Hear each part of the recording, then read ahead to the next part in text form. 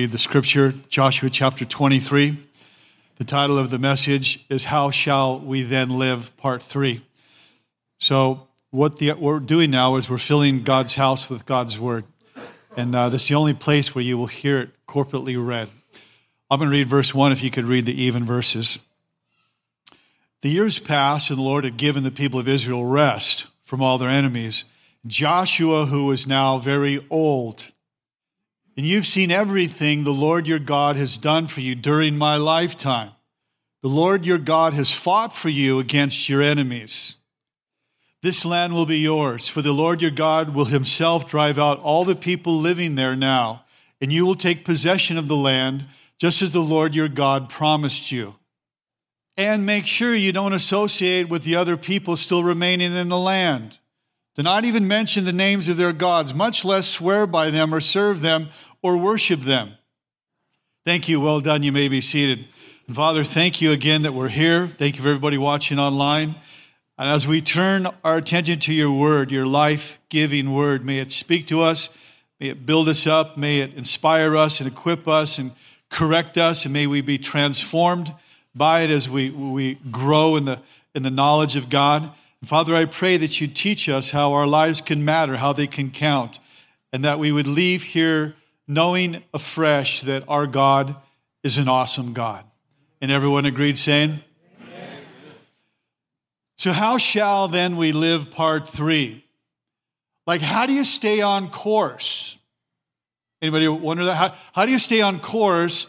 How do you finish well? Joshua is at the end of his life here.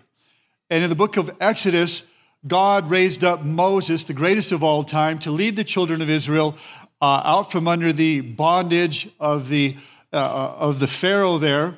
And Joshua was Moses' assistant through the wilderness, 40 years there, kind of an apprentice, being mentored by the great Moses there. Well, Moses couldn't lead the children of Israel into the promised land, so it was Joshua that would do that. And he helped navigate the children of Israel through all of the major conquests of the promised land there.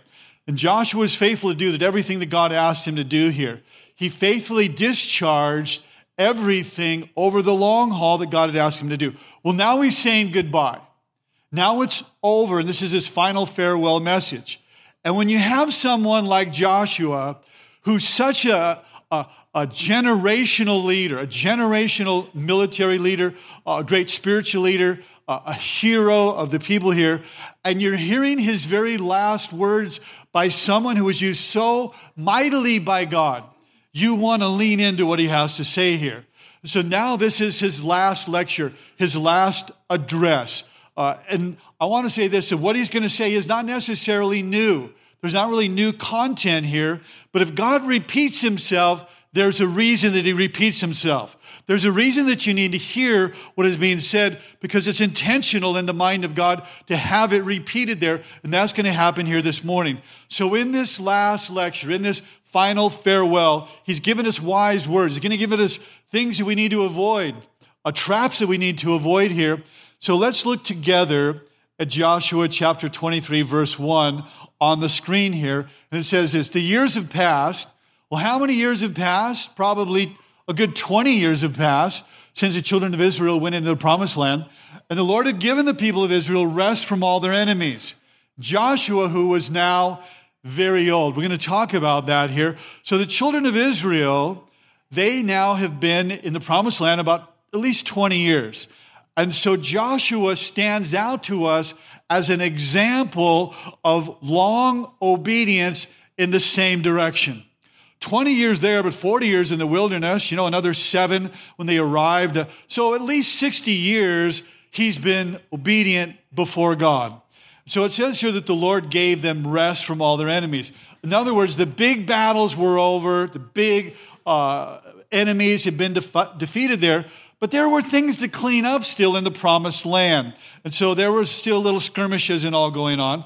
The years have passed. It says that Joshua was now very old. So his time on earth was almost over. He's got one last opportunity to speak. So when somebody has one last opportunity, you want to lean into what they have to say here. This is his last stand here. Joshua knows then that my time has come. This is my time to declare the final priorities essential to the life of God's people. His impending death propels him then to pronounce his concerns, his cautions, his final charges. So he's going to give them marching orders here on how to relate to God, but also pitfalls to avoid, how to live the new life in the new land. So who's he talking to? Verse 2. Joshua called together then all the elders and leaders, the judges, and the officers of Israel, and said to them, I am now a very old man. I don't know about you, but I just kind of find that endearing in that we live in a culture where everybody kind of wants to be younger in America here. And Joshua's like this. Hey, man, I'm straight up a very old dude. And I've been around the block a lot of times here, and that's what you need to know. And I'm not making any apologies for it. And I think it's good to remember here what he's going to say, and that is in the next verse here, that is the Lord your God who's fought for you. I think what can happen, though, with people, and what happened then is that there was a subtle, slow slide into compromise of God's people here. And so where you can think the same today, like I'm a self-made person, if you knew all the things that I've done and how hard I've worked and this and that, and you got to realize, though, that every good and perfect gift is from God, and everything about you is a gift from God. So you really can't take credit for any of it. And you have to remember that when it comes to like victories in your life and success in your life, that it's the Lord your God who's fought for you against your enemies. Put that up for me again here. It is the Lord your God, okay, who has fought for you against your enemies. And so the children of Israel, then, they're involved in the battle, and they played a part in the battle. And on one hand, they were important and significant in the battle, but it was the Lord that secured the battle. So if I could give this illustration here, that say we're going to have a pickup basketball game, like after church, and I challenge you, I'm challenging all of you to a pickup basketball game. In fact, in the second service is going to join in too. It's going to be all of you against me, and I got this guy I invited to join me, and this is him right here, LeBron James. It's going to be LeBron and me against you in the second service here, and so we're going to do a little pickup basketball game, and I'm playing with LeBron, and LeBron's going to go for like 70 points, and I might throw in 2. I'm just dishing to LeBron the whole game here. But the stat sheet's going to be crazy about LeBron, 70 rebounds, 70 points, 1 assist to me. But the point is this, is that I'm going to win the game on the coattail of LeBron. Doesn't have anything to do with the speaker this morning, but it's the greatness of LeBron. And our victories are about the greatness of Jesus, not us. It's about, I was on Team LeBron, we're on Team Jesus, and that's why we get the victory there. And so we need to recognize that it is the Lord. So it says here in the next verse, you have seen everything the Lord your God has done for you. Now, imagine this, that in this chapter, remember what I said, God repeats himself? God repeated himself 12 times, the Lord your God. The Lord is your God. He's a personal God. He's not just a God out there in the cosmos there. He's your God. He's my God. He's a personal God. He's a God that you can draw near to. So 12 times, so that you don't miss it, he is the Lord, but he's your God here. And you're victorious because of what he has done for you, as LeBron secured the victory for me. So in a similar way in the Christian life, here's what's true. We're victorious because of the finished work of Christ on the cross, right? You know that because of his sinless death, because he died, because he rose again, the resurrection. And our victory then is tied to his victory. And so, and in this case here, the application is primarily the Lord your God has fought for you. And so, and in our case, the Lord has fought for us. He gives us the power to overcome sin, to overcome the world there. And so it is God's work, it is God's battle. And so it goes on to say here, you've seen everything the Lord your God has done for you. And so they'd seen the stuff that God had done here.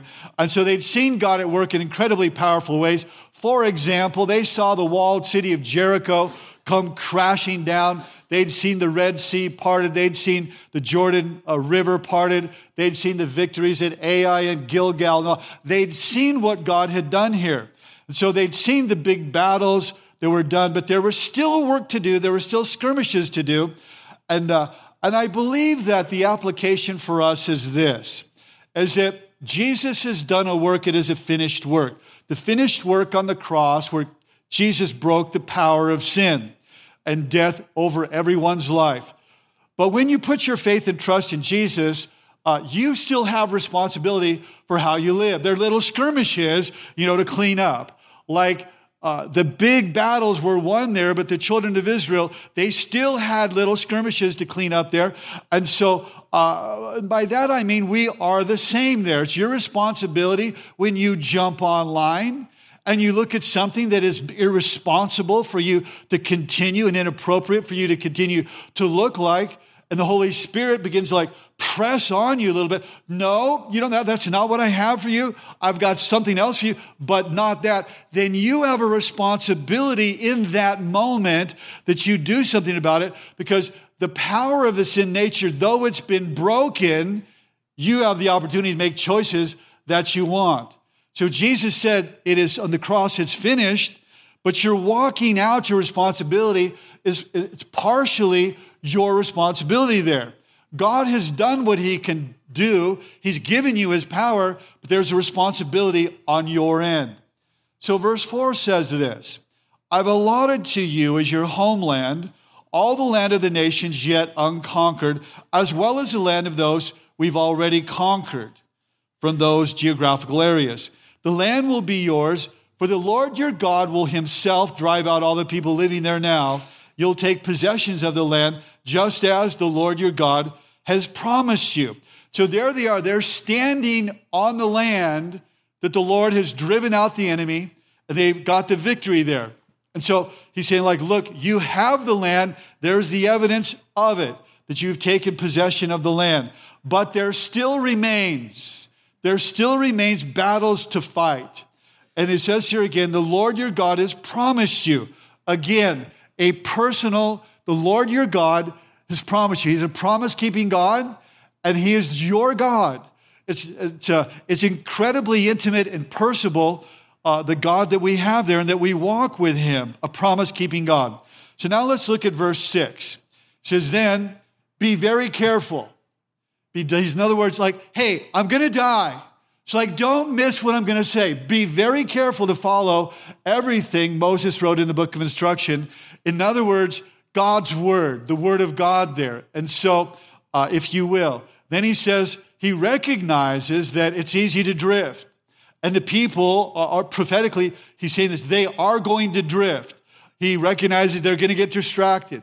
They're going to lose focus. Their relationships are going to go absolutely sideways. So he says, look, don't deviate from God's word. In other words, what you need to do in the Christian life, what they needed to do is keep leaning into, as a way of life and lifestyle, what God has said. And how do we deviate? Here's how we deviate. It says, turning then to the right or to the left.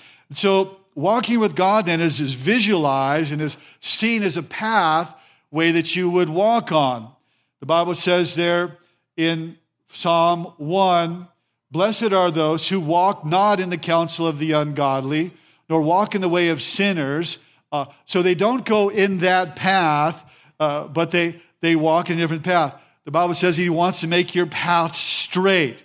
So God doesn't want them or us continually veering off the path, right and left, being distracted by the issues of the culture and sin there, but to stay on this path here of obedience, a course that God would have for your life here.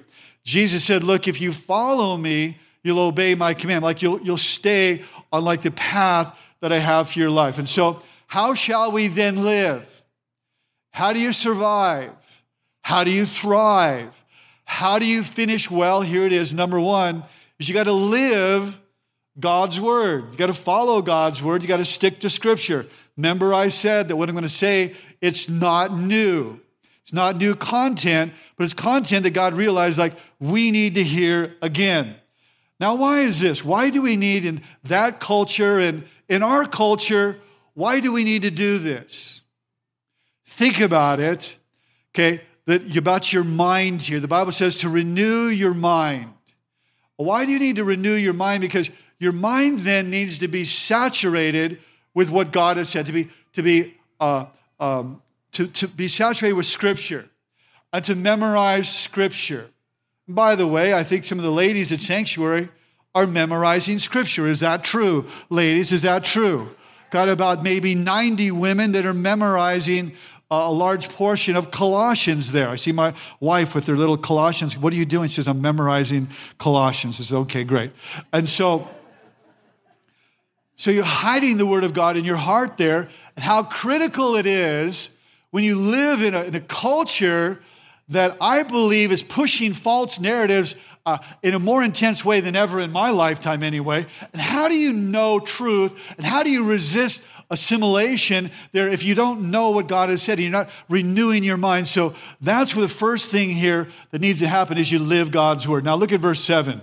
And make sure here you don't associate, now he's talking about your relational world, okay, with other people still remaining in the land. What is he talking about? This is what he's talking about. Don't even mention the names of this idolatrous culture here, the names of their gods. He says, much less swear by them. Watch the progression, just mentioning them. Okay, then you're using them a little bit more, then you're swearing by them, you're making mention then of the name of their gods, and ultimately you're serving and worshiping them. So as look here, and he's saying there are people in the culture, even though you're in the promised land, that they don't believe in God. They don't believe the God of the Bible. They don't know God. They're not committed to Him. That's our reality. You're around people all the time. They don't know God. They don't love God. They're not committed to God here. And so you need to be careful about your relationships. You need to be careful about your associations. In that, he's saying to them, Josh saying, you can't go down that road because all around you there are alternative gods, and you're going to be tempted to lean into some level of relationship with those alternative gods. That's what happened. They were eventually kicked out of the land because of that there. And so Jesus said in the 10 Commandments, hey, written by the finger of God here, the scripture says, I am the Lord your God and have no other gods before you. It was a problem then, and friends, I'm telling you, it's a problem today, and it's a problem with you. It's a problem with me. And here's what we do. Here's an immense problem, because here's what we do.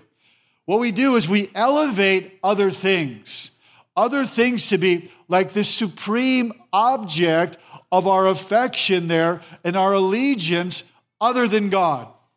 And we do that, the Bible, people have said that our hearts are idol-producing machines there. So then you can become conformed to whatever that idol is. For example, if you worship pleasure, then what you're going to do is you're going to do everything you can to seek pleasure there, to find things to acquire that you can be about pleasure all the time. It begins to progressively consume your life, and then you become like your God that is just one of consuming pleasure there. And so God knows this. God knows that if you worship anything other than Him, and your heart is going after lesser things then you will live a life lesser than what you were created for. And it happens today, all day, everywhere around you. And so I've been to different cultures like India, and you see the idols that are everywhere. It's really gross and overwhelming. But in America, there's just as many idols. It's just they're more subtle. And so what happens today, and Satan's very smart, and so he's not going to like just throw out some God out there that you're going to go after. But what you do then in a very subtle way is you take good things. You take good things and you try to make them the most important things in your life other than Jesus. So people can do that with their kids. They idolize their kids, not just loving them, but they become idols to them. You can do that to your spouse, where your spouse is not just good, but can become an idol there. You know another way that men do this is men do this providing for their families. I have done this. I have done this. I have made this an idol, providing for my family. And that you think, like, hey, I'm doing a good thing here. And then it becomes so absolutely consuming that it's like false worship there. You become a workaholic in the whole thing there. And so anything that competes for your allegiance above Jesus becomes a problem. And that's what he's talking about there. It could be your sports team. It could be your hobbies there. And so we have to ask ourselves, Lord, is there anything in my life there that I'm elevating above you? The affections of my heart and my allegiance, that I'm doing that I'm not having you first in my life here. And so Joshua tells him, hey, there's people that you can't really associate with because of what's going to happen to you if you do. And I'm going to unpack that a little bit more here. And so he says, look, you can't survive by mixing with them in such a way that you're going to take up the things that they take up.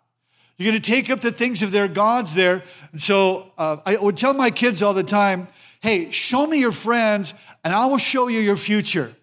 And I would tell them all the time, I would quote to them all the time, I would say, look, they that walk with wise will be wise, but the companion of fools will suffer much harm. You hang with knuckleheads, and you're going to suffer much harm.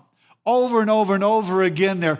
And so that's in a way what Joshua was saying to them. If you hang with those people in the land, you are going to suffer. And so, anyway, so how shall then we live? Well, we live God's word. What he's talking about, you have to stand, you have to take a stand against ungodly influences.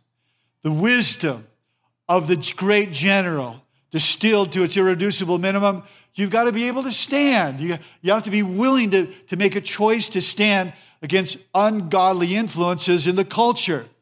Joshua explains to them and warns them not to get mixed up with these people that are steeped in idolatry there. And so, and again, the same as the idols in our life, things that we idolize. It's true of them, it's true of us. And so, in us, I said, following the gods of our culture. Them, it was the gods of the Canaanites. For us, it's the gods of our culture. So, how do we do that? How do you stand against that? Well, that's verse 8. Rather, here's what you do. He says, cling tightly to the Lord your God as you have until now. Cling tightly to the Lord your God. We talked about that. Again, I told you, he's reminding them, it's not new content, but there would be to be no gaps between them and Yahweh. That they would be glued to God, that they would be intimate with God, that there would be no space developing between them and God. Cling tightly to the Lord your God. And so, with us today, Jesus talked about abiding in Christ. He said, I'm the vine, you're the branches. Abide in me, and you will have life here. Make sure that this is the disposition of your life. And then reading verse 9, for the Lord your God has driven out before you the great and the powerful nations. You thought it was you. You thought it was maybe your military strategy. You thought it was your strength. No, it was the Lord that drove them out, and you defeated them because of the Lord. So Joshua tells him, hey, that was God. You thought it was you, but that was God. And God promised to go before them. God promised to rout the enemy. The Canaanites, think about it, the Canaanites, they're more powerful. There were giants in the land. They had greater weapons. They had greater numbers. They were experts at war, and yet God's people went undefeated there. So God gave them the decisive victory because it was God. And so the question for us is this. It's not just a little history here, friends. The question for us is this. It says, what are you facing? Like what Canaanites, if you will, in your life are you facing?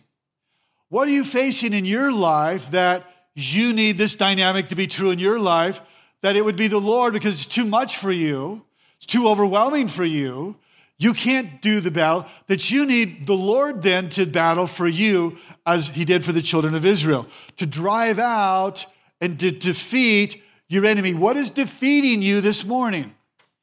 And so a little homework assignment to apply after we're done.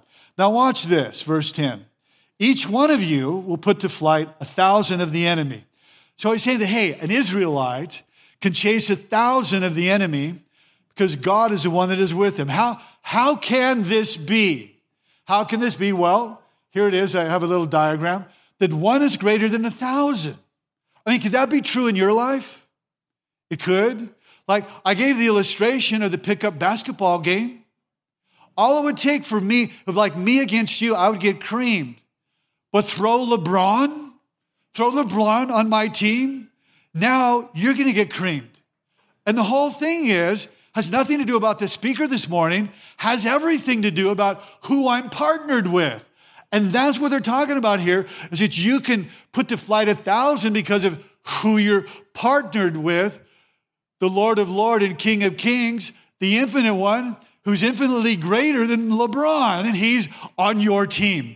And so there you have it, that you plus God is always a majority wherever you go.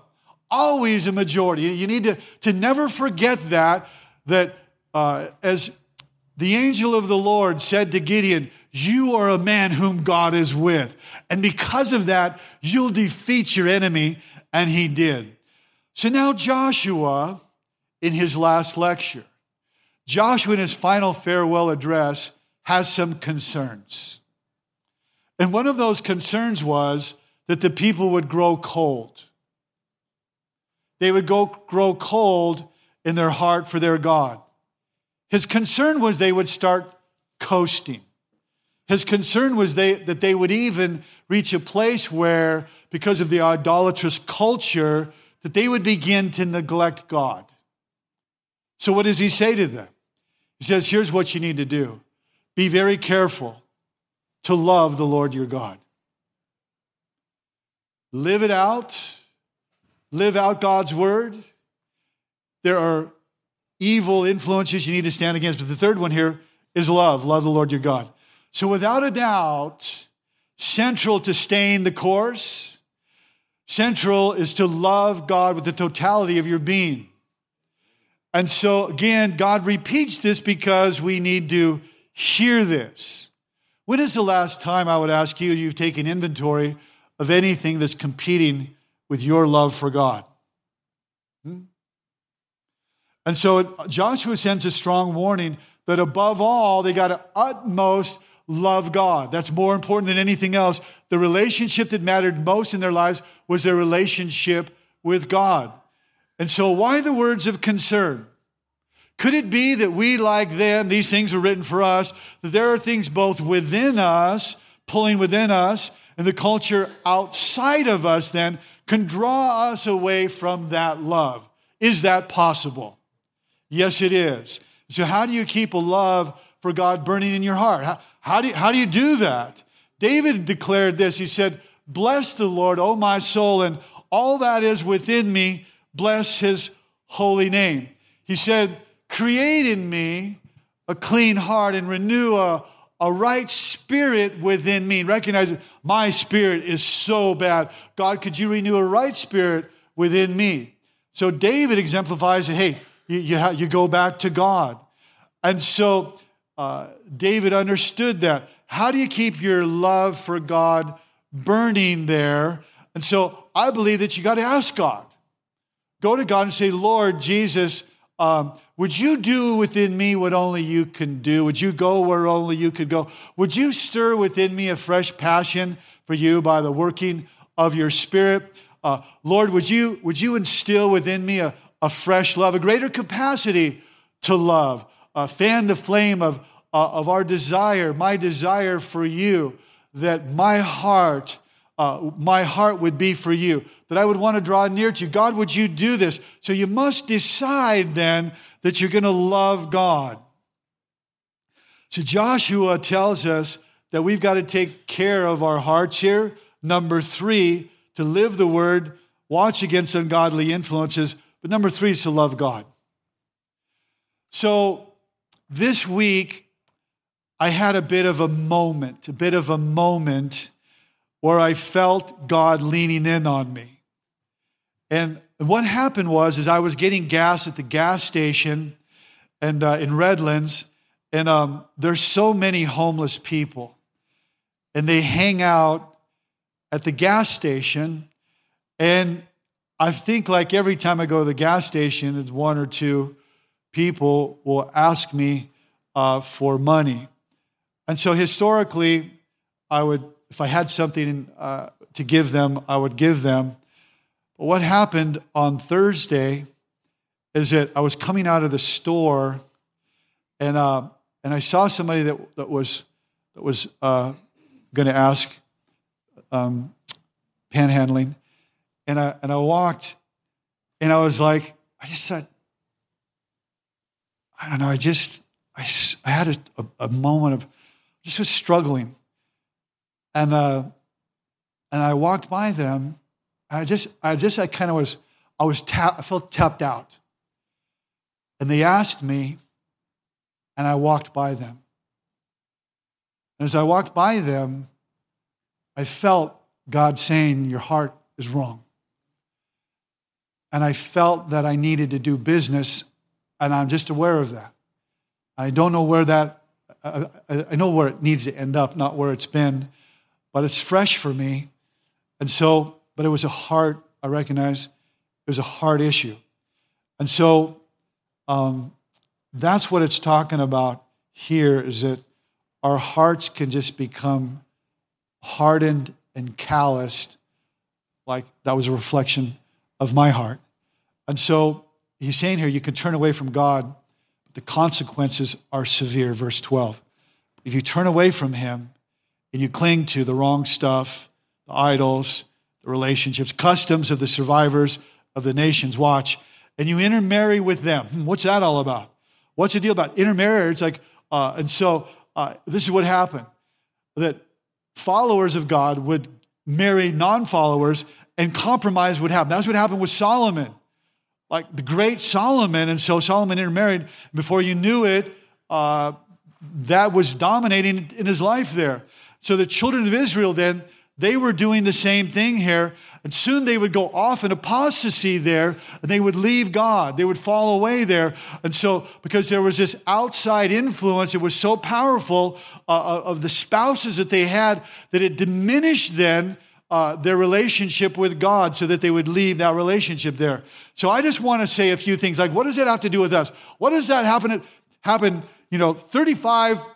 37 years ago? What does it have to do with us? This is what it has to do with us. So if I could talk to the ladies here for a moment, because I have seen this so many times, where I'm talking about younger gals who are not married, and a guy comes around here, and so basically because they're really into the girl. And I went to church, not because I cared anything about God, but because I was really into the girl. That's it. I didn't care about church. I could have cared less. I could have cared less about anything that had to do with church. I cared about the girl, and that's why I went to church. So I speak from experience here. So, and he may get a Bible. He may play church. Now, I didn't do that. I didn't play church. I was real about it. But anyway, and she might think, wow, like, he's like super cute. Like he pays attention to me, and he seems really nice, and he's coming to church and all, and he's just kind of playing the game, and it happens so often then, and then they get married, and then he doesn't want to have anything to do with church because the game's on, and he wants to watch the game or whatever, and now she's heartbroken because of this scenario that unfolded. It's an oft-repeated, well-worn scenario. So I'm just saying to any of the gals that are in dating age to be careful and be wise, and because there's a lot of jokers out there. They're going to play the part so they can get your hand in marriage, and after that, the white gloves come off, and you see the real person. So you need to test them, elongate the relationship, find out what they're made of, find out if their heart is really for God, and if it's not, then throw their rear in the canyon, but don't marry them. You know where that came from is my dad my sister would date girls that he didn't like, and he would say, I want to throw that guy's rear in the canyon, and it just came back. Anyway, so I want to say number two, what does it have to do with us? This is what it has to do with us, is that there are men. So I talked to a young guy. Now I'm going to lean on the men. And here's how I want to lean on the guys. There's a lot of women that are married to men. And here's the reality. Here's the reality in American church, is that the men spiritually are kind of dwarfed by their spouse. And so spiritually, they're lagging behind. Spiritually, they're nowhere near their wives. And so where you have a wife that's following God with all her heart, who's hungry for God, and you can have a man that has just different degrees of a spiritual pulse, but it's nothing like the pulsating heart that a beautiful woman has, this heart for God. So if you're a follower of Jesus, and this is what I'm going to say, if God has blessed you with a daughter, his daughter, and she's beautiful and she's amazing, she has a heart for God, and there you are, and you're at home when she's at church and bringing the kids on her own, and there you are lagging behind, and God never designed the relationship to be that way. He designed you to be fully on for him. And if you're here or you're watching online, perhaps you need to get a life with God and get a spiritual life here, because there's nothing worse than a woman that comes to church with a husband that is so far lagging behind, dragging his feet spiritually there and behind her. And she has it right, and you have it wrong. And you need to be more like her and pray the prayer that we were talking about, that God would stir your heart and you would step up and you would be a man. You would be a spiritual man. And God designed that the woman and the man, that they would be a team together there. And God wants couples that not just with the woman that's lagging light years ahead of her husband there, but they would be strong in the Lord together. Now I get it that there are seasons of life, and I'm not talking about seasons of life, seasons of spiritual life where one is, out there and the other's dragging. I'm not talking about that. I'm talking about over time, where there's a long established pattern where the husband is just holding back and refusing to step up and to step into his God-ordained, God-given, that's why you're on earth, destiny to be a man of God for her. So I just want to challenge you about that, to be who you were created by God to be.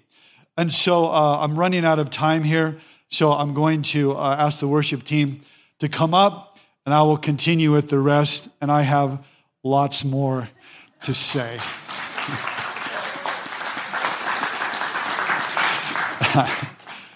All right, so just a thought, guys, just a thought. If you would stand to your feet, I know I like to pray for us. And so, Lord, if you could still our hearts and quiet our minds and cause the eyes of our affection to be steadfast upon you, Lord, and we would recognize that we need you. That from the depth of our being, our heart would cry out, I need you, and Lord, I need you. Perhaps you're here and you're saying, I would love to be right with God. I would love to be accepted by God. I would love to have my sins forgiven. I've made all sorts of mistakes, and I would really love to know God, as you were talking about, and walk with God and step in that direction. And here's what I would tell you, that you just have to put your trust in Jesus. And so with our heads bowed and our eyes closed, perhaps you've been going your own way and you want to surrender. Maybe you've said yes, but you're not surrendered. I want to say this to you, that you are accepted by God just as you are. Jesus said, come to me, all you who are laboring and wiped out and weary, and I'll give you rest. But you've got to come to me. And Jesus today wants you to come to him. If you say, yeah, you know what, that sounds great, that's what I want. I want to come to Christ. Well, I want to pray with you.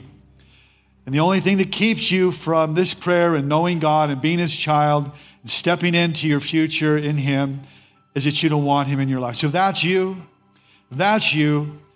and you're saying yes in your heart, I want to lead you in a prayer. And just repeat this in your heart. Father, thank you for your amazing grace and your love that knows no bounds. And Father, today I receive Christ. I receive forgiveness of sin. And I ask you to be my Lord, my Savior, that I could walk with you. And if you're a man here, and to any degree, those watching on, to any degree, that was you described. I want to ask you to pray this prayer in your heart. And Father, make me what I'm not. Make me what I'm not by your grace. Stir in me a heart for you. Lord, give me a desire for you, a passion for you, that I might live for you all the days of my life. Do in me what only you can do. And I ask this in Jesus' name. Amen.